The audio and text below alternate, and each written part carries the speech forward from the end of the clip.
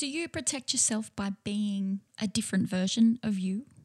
Sometimes that's a good thing to do. But if you do that too much, then you start to lose your authenticity. You start to lose who you are and become disconnected from who you are and from what makes you who you are. And today, I want to talk about striking a balance between protecting yourself and still being vulnerable enough to be individual. Hello, beautiful people. Welcome to visit number 26 to the Self-Improvement Room. Hey, before we start, if there is anybody that you think would really benefit from listening to this podcast, I would really super appreciate you sharing it with them so we can get it out a little more, so we can share this cool stuff that we're learning with more people. In saying that, I'm your host, Christy Davis, and this is the Self-Improvement Room. And it's a little bit about everything in regards to personal or self-improvement, personal development. And a lot of people think that's fluff. They think it's stupid. And then there are a lot of people who really like the idea but just don't know how to do it. It's a lifelong journey. It's a lifelong commitment. And this podcast is really just designed to share my experiences with you because at one point I was barely functional. And within 10 years, I have achieved incredible heights and success within my music career and in my business careers and in my life in general.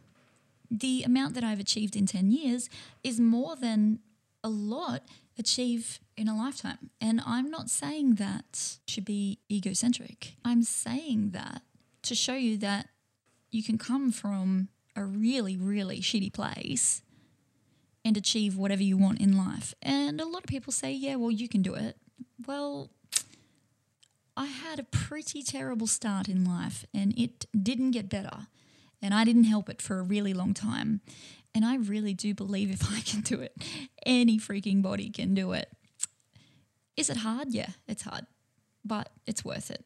And today I want to talk about how some of us protect the real version of ourselves and pretend to be somebody else so you don't get hurt. And while that, also called masking, can be an effective way to manage anxiety, manage expectations, protect yourself, it can also be quite debilitating and damaging to who you are as a person. Sometimes life requires vulnerability. And one of my favorite people to talk about that is the incredible Brené Brown. She has done extensive research in what it means to be vulnerable and how that can impact your life in a completely positive way. Now, in this world that is becoming more connected and often very, very judgmental, it's really not that uncommon for people to develop different versions of themselves to shield who they truly are. Now, I was literally having this conversation with my best friend yesterday. Her little 4-year-old boy is absolutely freaking hilarious. Like, he just has so much personality. And when we were young, my best friend, she was often very quiet, and you would never ever know that she was funny herself. And that's what I said to her yesterday. I'm like, oh God, where does he get that from? And then I stopped and I thought, hang on, it's you and your dad. And she's like, yeah, it is me. And I'm like, yeah, but nobody sees that. Nobody sees that side of you. And she's like, you know what? I've been thinking about that. She said, I've been trying to show people more what I'm like because she's only close to a handful of people and we've been best friends since we were like 4 years old. So that's 35 years almost. And so I know her better than probably anybody else, maybe not her parents, but I know her really, really well. And I know that she's got this incredible sense of humor. She's super funny. And very witty and very clever, but most people don't know. She just hides herself and creates different versions of herself to protect who she is. She didn't have a chance to do that with me because I was around from the time she was 4. So I guess that's probably why we're really good friends too, because we both have this kind of sense of humour. So when I said that, I'm like, oh God, your little boy's so funny. And it just really got me thinking about what I wanted to talk about today. And that's what I'm saying when I say we create different versions of ourselves. A lot of us are worried about what people might think of the real us. Now, if somebody judges you when you're masking and pretending to be somebody else, then it's much easier to accept. The impact is much easier to accept because you can just say, yeah, well, that's not the real me anyway. They don't know me. But if you're rejected when you are being your true self, that can be really difficult until you get to the place of self-love and self-worth and you can fill your own cup where you then don't really care what anybody else thinks. You just be a decent person and you know at the end of the day that you love yourself enough to be the real you and love the real you. Again, that place can be difficult to get to as well. And so in this episode, I am going to delve into that concept of creating alternative versions of yourself as a defense mechanism to protect yourself, and then exploring the potential benefits and the drawbacks that it has, and then looking at a way that you can, or a way to strike a balance between that protecting of yourself and showing that authenticity. It's taken me a long time to strike a balance, especially, again, I do think ADHD has something to do with that, because right off the bat, and something I didn't know until I've been recently listening to my 19-hour ADHD book, is people with ADHD happen to share about 30% more of their thoughts than neurotypical people do. So a lot of the time, I'm sharing thoughts that should be inside of my head thoughts.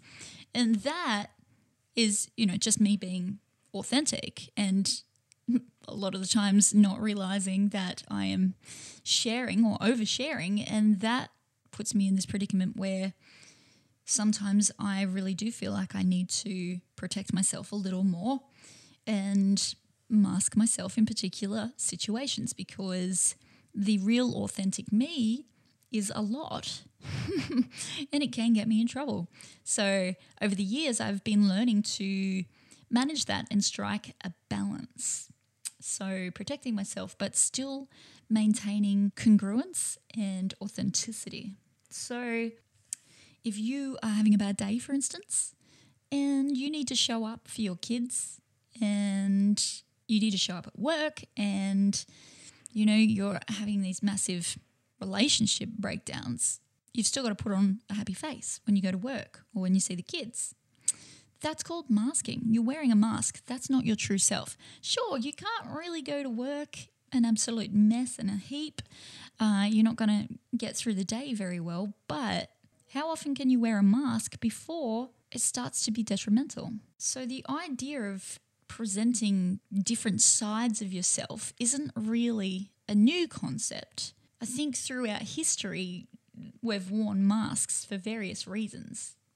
And that can be to fit in with societal norms. So the LGBTQIA plus community have done that for a really long time. We can do it to impress others or to protect ourselves from rejection. Often, though, it is driven by rejection, the fear of judgment, the fear of rejection, and that emotional pain. And as a result, lots of people wear masks that align with what they perceive as acceptable to people around them. So if you walk into a meeting of people you've never met, but you soon gauge an idea for the type of room it is, a read on the room, you're looking around going, oh, okay, well, these people are quiet. They're quite serious. So I'm just going to sit here and, be quiet, take a chill pill and relax. Some people don't bother wearing a mask at all, kind of like my daughter. Maybe that's because she is sometimes incapable of reading the room, which I love that about her, but can get her in trouble sometimes because she'll walk into a room like that and she will be at 1,000 out of 10. And people are like, who is this? But that's authentically her. And as long as she is comfortable and happy with that, that's a choice that we get to make. So as I was saying, we create these masks that align with who we think we should be in a particular environment. Now, obviously, there are benefits. You've got the benefits of self-protection, so creating these different versions of ourselves. So that gives us things like emotional safety. So wearing a mask can protect those vulnerable emotions, so there's less potential for harm, and it allows you to navigate challenging situations with, I guess, a greater sense of control. One reason I have in the past worn a mask more than I probably should is adapting to social circumstances, so social adaptation. So different social settings, as I was saying, often demand different behaviours. And if you adapt your personality to the room, once you've read the room, you can establish connections and foster relationships easier. But what I worry about on the other side of that coin is fostering relationships that aren't based on who you are. So you build all of these relationships and then they grow, and the next minute you're invited out to these events and then you start to show them the real you, and then everything starts to unravel and you're like, why? Well, because your relationship and your connections weren't based on the authentic version of yourself. Sometimes, though, for professional success, adopting a more polished and confident version of yourself can contribute to that success. So if I was to, again, it depends, because I really do, in all of my connections and relationships, I do try to be the same authentic version of myself. But there are situations where I know that I have to be a little more polished, and I know that I have to, I'm still maintaining my authenticity, but to just being a little more professional. So again, though, that is somewhat a mask, but it's one that I understand I'm taking on and is not impacting who I am. So there are a lot of drawbacks of hiding your authenticity. So when you're hiding who you really are, you're very much disconnecting from yourself. So if you're continuously presenting a different version of yourself, then you can really start to disconnect from your real feelings, from your real desires, and from your actual identity. And over time, that can result in feeling lost, not knowing who you are, feeling empty, and an overall lack of fulfillment. It can also be quite isolating. So it's ironic, but protecting yourself can isolate people from you because they might not be able to form those authentic connections. And that can, again, lead to feelings of loneliness and alienation. So you've got this kind of vicious cycle going on where you've got the fear that underlies that mask wearing, which can protect you and make you feel better about showing up. And then it also stops personal growth or slows it down and prevents you from addressing your underlying insecurities. And that was the biggest thing for me, was figuring out what my insecurities were and then tackling them head on. That's fearful. Sitting back and realizing that you have a superiority complex, which I definitely did and still do to a certain degree, something that I'm still working on. Because like I said, it's a process. But looking at yourself and really judging in a positive way, but judging who you are and going, do I want to be that person? You have to really face your insecurities, to grow as a person. And wearing a mask and pretending to be somebody else can really hinder that kind of progress. So where does that leave you if there are so many drawbacks on masking, but there are some positives of masking? I guess it comes down to striking a balance. So protecting the real you doesn't have to mean you wear a mask all of the time. If you can find a balance between protecting yourself and authenticity, I think that's really the key. And for that, I think once again, and I talk about this a lot, but self-awareness. If you have self-awareness, or if you develop self-awareness, then you understand your motivations for wanting to be a different person or wearing a mask. And gaining that type of self-awareness can help you identify your patterns and triggers as well. So knowing what sets you off, knowing what your triggers are, and knowing the patterns that you have in life. So if you go through periods where you're like, okay, yeah, fine, life is going great, I'm exercising, I'm eating well, I'm feeling really, really good, I'm meditating, I'm motivated, and then you're like, yeah, but shit, I know what's coming. I know that I'm going to crash and burn. And then because you feel that way, you self-sabotage, and then you destroy everything that you're building, and then you're back to rock bottom, which is probably where you're comfortable, and you're back asking yourself, like, why does this keep happening? And if you can gain that self-awareness and really have a look and dig deep into why you, or what your motivating factors are, or those patterns and those triggers, then you can really start to change yourself. Vulnerability is something that I mentioned earlier, and the queen of vulnerability is no doubt Brené Brown. But we as humans feel quite intimidated, and it's quite daunting to embrace vulnerability. But honestly, it's essential for genuine, real connections, real friendships.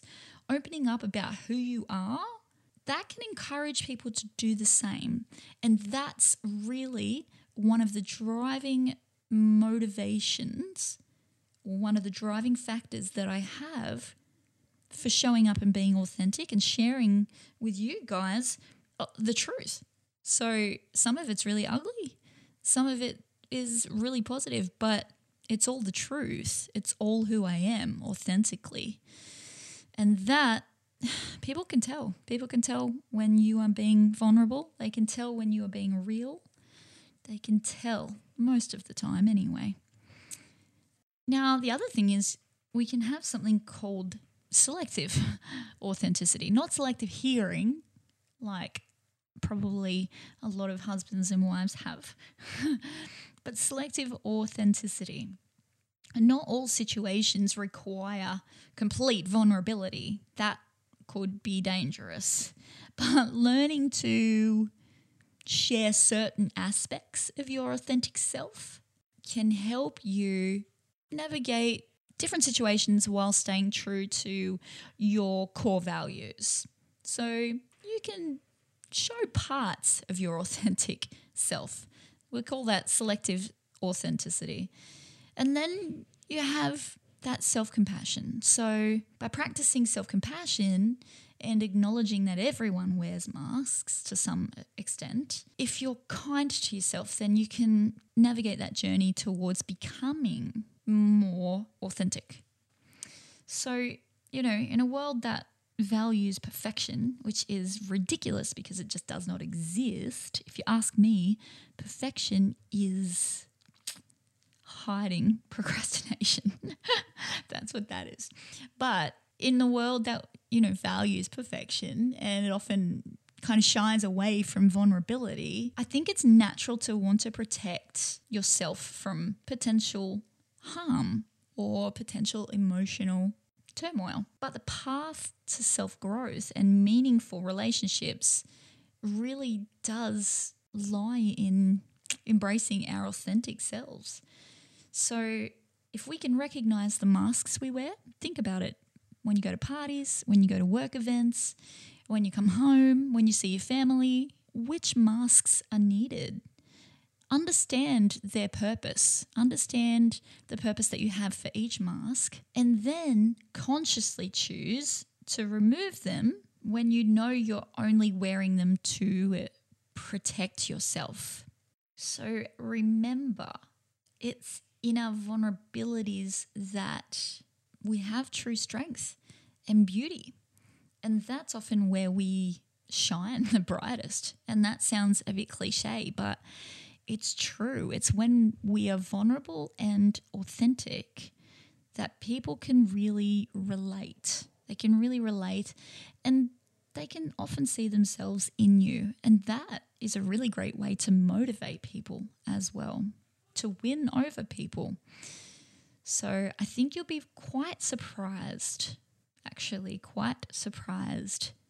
when you remove your masks and you share your real self, how accepting people will be. Sure, there'll be some people that won't be, but that is always the way it is. But if you can get to a point where you have self-awareness and then you have self-love and self-esteem, and you start recognizing who you are as a person and accepting that, then a lot of that won't matter. It won't bother you that somebody has a problem with you.